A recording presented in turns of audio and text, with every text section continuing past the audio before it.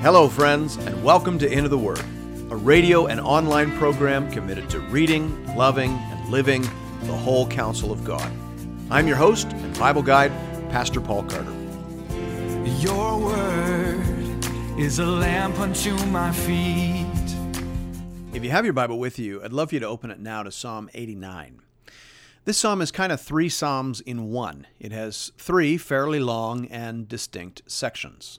There's a hymn of praise to Yahweh in verses 1 to 18. There's an oracle concerning the covenant with David in verses 19 to 37. And then there is a lament concerning the present plight of Israel in verses 38 to 51.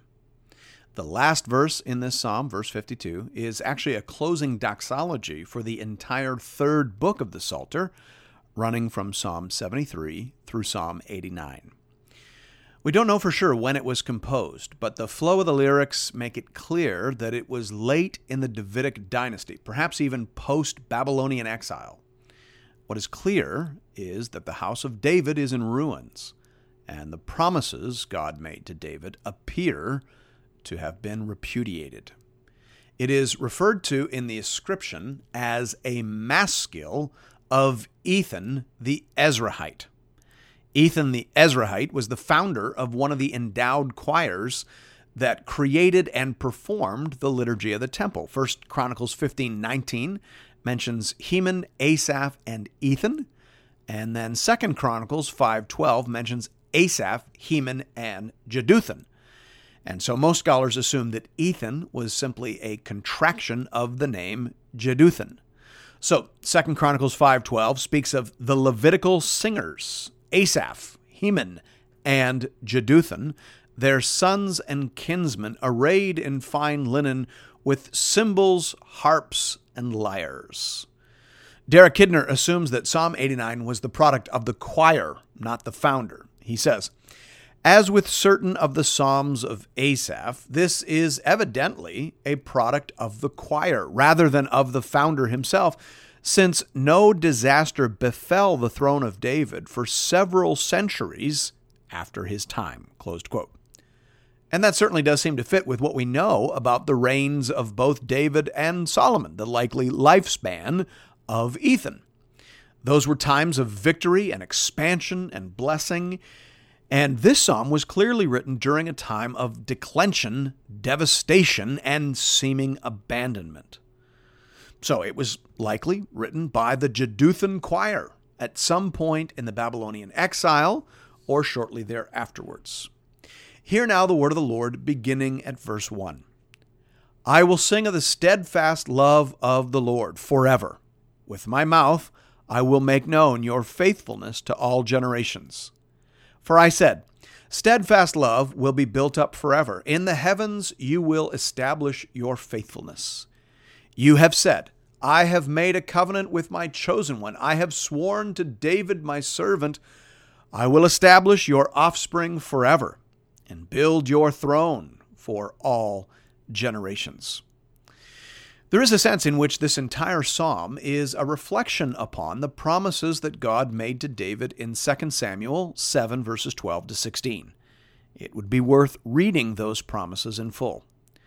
The Lord said to David, when your days are fulfilled, and you lie down with your fathers, I will raise up your offspring after you, who shall come from your body, and I will establish his kingdom. He shall build a house for my name, and I will establish the throne of his kingdom forever. I will be to him a father, and he shall be to me a son. When he commits iniquity, I will discipline him with the rod of men, with the stripes of the sons of men. But my steadfast love will not depart from him, as I took it from Saul, whom I put away from before you.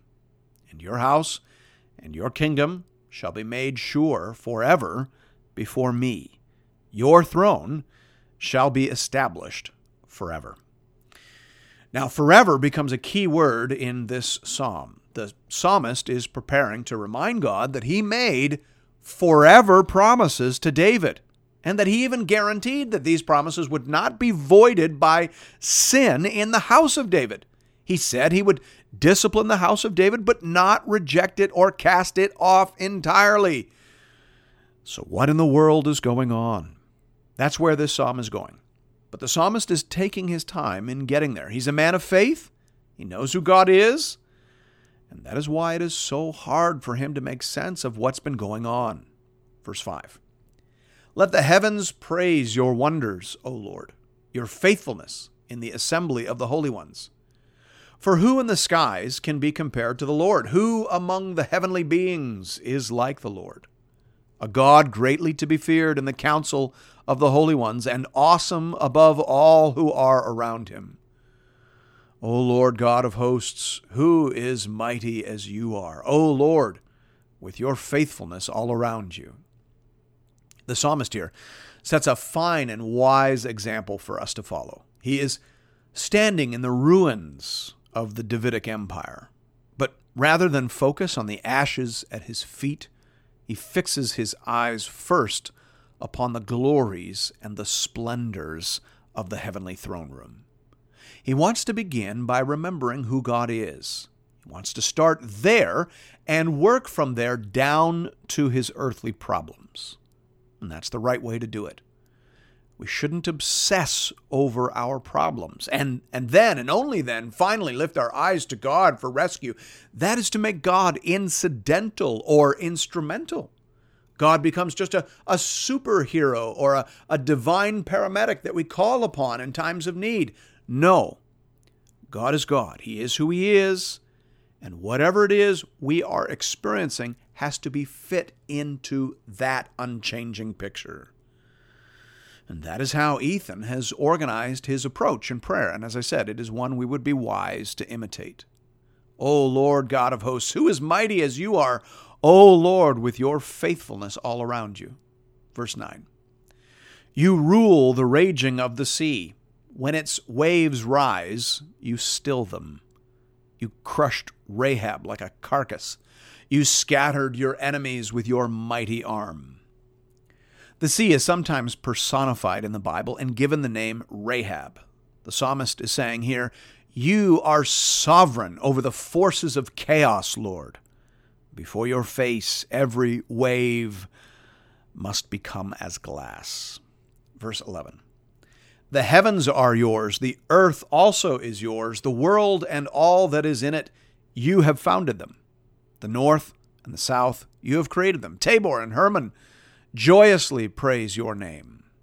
You have a mighty arm. Strong is your hand, high your right hand.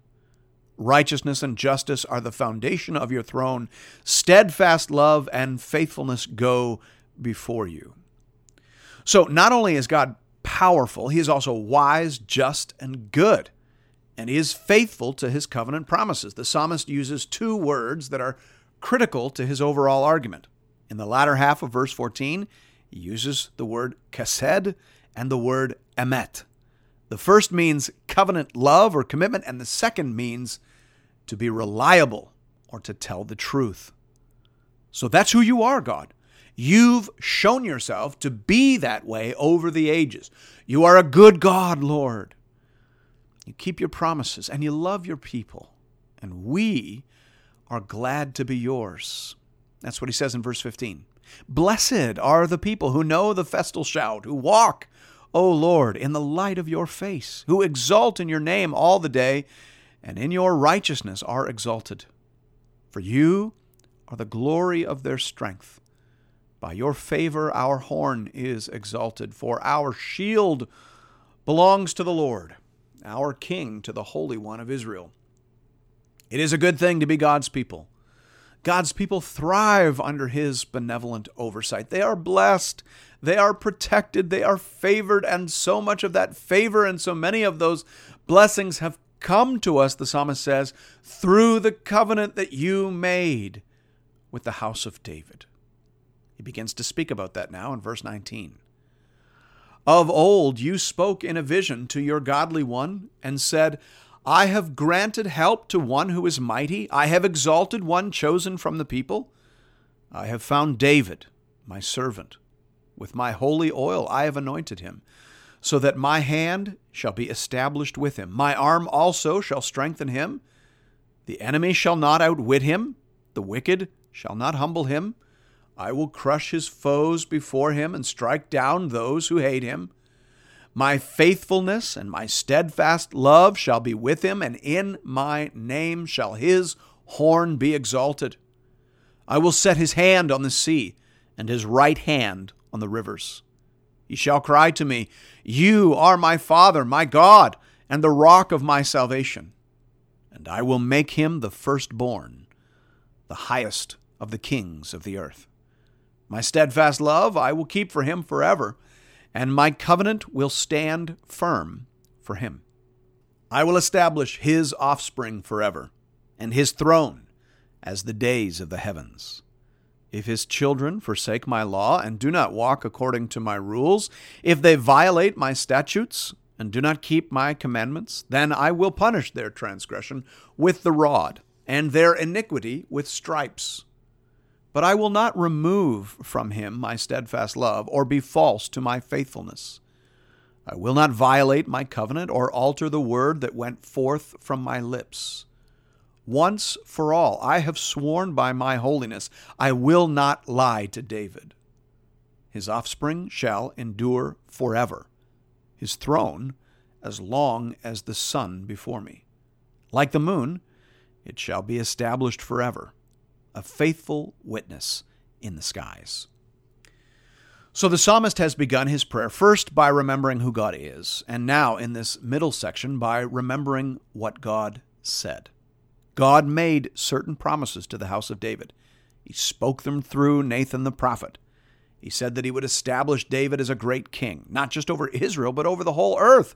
God said, I will set his hand on the sea and his right hand on the rivers.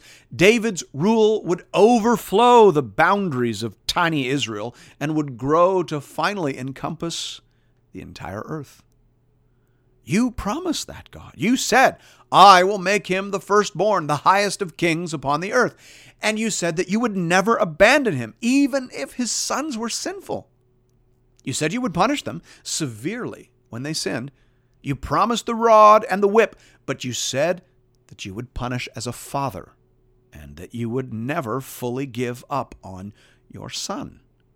You sealed those promises with an oath. You swore by your own holiness. You said your word would endure beyond all creation. Verse 38. But now you have cast off and rejected. You are full of wrath against your anointed. You have renounced the covenant with your servant. You have defiled his crown in the dust. You have breached all his walls. You have laid his strongholds in ruins. All who pass by plunder him. He's become the scorn of his neighbors. You have exalted the right hand of his foes. You have made all his enemies rejoice. You have also turned back the edge of his sword, and you have not made him stand in battle. You have made his splendor to cease and cast his throne to the ground. You have cut short the days of his youth. You have covered him with shame. How long, O Lord, will you hide yourself forever? How long will your wrath burn like fire? Remember how short my time is. For what vanity you have created all the children of man. What man can live and never see death? Who can deliver his soul from the power of Sheol? Lord, where is your steadfast love of old, which by your faithfulness you swore to David? Remember, O Lord, how your servants are mocked, and how I bear in my heart the insults of all the many nations, with which your enemies mock, O Lord, with which they mock the footsteps of your anointed. This last section, obviously, is the lament section. The psalmist is saying, nothing I see appears to accord with what I know about who you are and what you promised to your servant David. Where is the increase of his kingdom? Where is his rule over all the nations of the earth? We are defeated, Lord. We are humiliated. We are enslaved. Are you angry, Lord? Is this punishment? If this is punishment, Lord, then remember our frailty. If you mean only to chastise us, then, Lord, you have come very close to killing us. What is going on, Lord? Where is your steadfast love? Where is your faithfulness to the promises you made to David? It is not just us asking these questions, Lord. The nations watch and wonder. The nations say that you cannot be trusted. The nations say that you have abandoned us. The nations say that you are not strong enough to save us. Verse 52. Blessed be the Lord forever. Amen and amen. That's an honest prayer, friends. That's a good prayer. We should always begin our prayers with what we know about God and with what God has said. Take words with you, as the old prophet wrote. Go to God on the basis of His Word, but make sure that you are listening to the Word that you are bringing. Ethan the Ezrahite asks questions in this psalm that will lie unanswered until the coming of Jesus Christ. But the seeds of an answer lie in the scriptures that he was reflecting on. Yes, it is true that God promised to prosper the house of David. Yes, it is true that he promised to expand his reign and rule. Yes, it is true that he said he would never finally abandon David. All of that is true. But it is also true that the promises he made were, in some sense, conditional. Willem van Gemeren says here, the Davidic covenant is a divine grant, assuring David's dynasty of glory, divine support, and continuity. The promises are conditional. The responsibility lies on each king of David's dynasty to fulfill his role as a representative of God's rule on earth. Closed quote. So, yes, God said he would do it. But he also said that he required the partnership of an obedient son of David in order to do it, or perhaps better, through whom to do it. And that is something that the house of David did not produce until Jesus. Jesus is the obedient son. Jesus is the one who calls God, my Father, my God, and the rock of my salvation. He is the ultimate firstborn son. The apostle to the Hebrews makes that point, quoting from 2 Samuel 7 in Hebrews 1:5. For to which of the angels did God ever say, you are my son, today I have begotten you? Or again, I will be to him a father, and he shall be to me a son. All of those promises that were seemingly forgotten in the days of Ethan the Ezrahite were merely waiting for an obedient son of David to receive them. And now, as the Apostle Paul said, all the promises of God find their yes in Him. That is why it is through Him that we utter our amen to God for His glory. Paul says that we can share in those promises now if we are united to God through faith in Jesus Christ. God is who He says He is. God is faithful and just. He is powerful and righteous. He does tell the truth, and He always keeps His promises. His timeline is often far longer than we could ever imagine, and His fatherly punishment does sometimes feel like judicial wrath. But He does not give up on His people. He is holy. He is loving, and He is good. Thanks be to God. And thank you for listening to Into the Word. If you are interested in additional resources or previous episodes and series, you can find those over the website at www.intotheword.ca. Of course, the easiest way to make use of all the material we have at Into the Word is by getting a hold of our app. You can find that at the Apple App Store or Google Play, and it very helpfully organizes all the materials that we've produced over the years. You can also connect with us on Facebook, and I hope that you do that. We have a growing community of Bible readers over there, and we post daily encouragements, conversation starters. I'd love to see you there. And I hope to see you again real soon, right here, for another episode of Into the Word.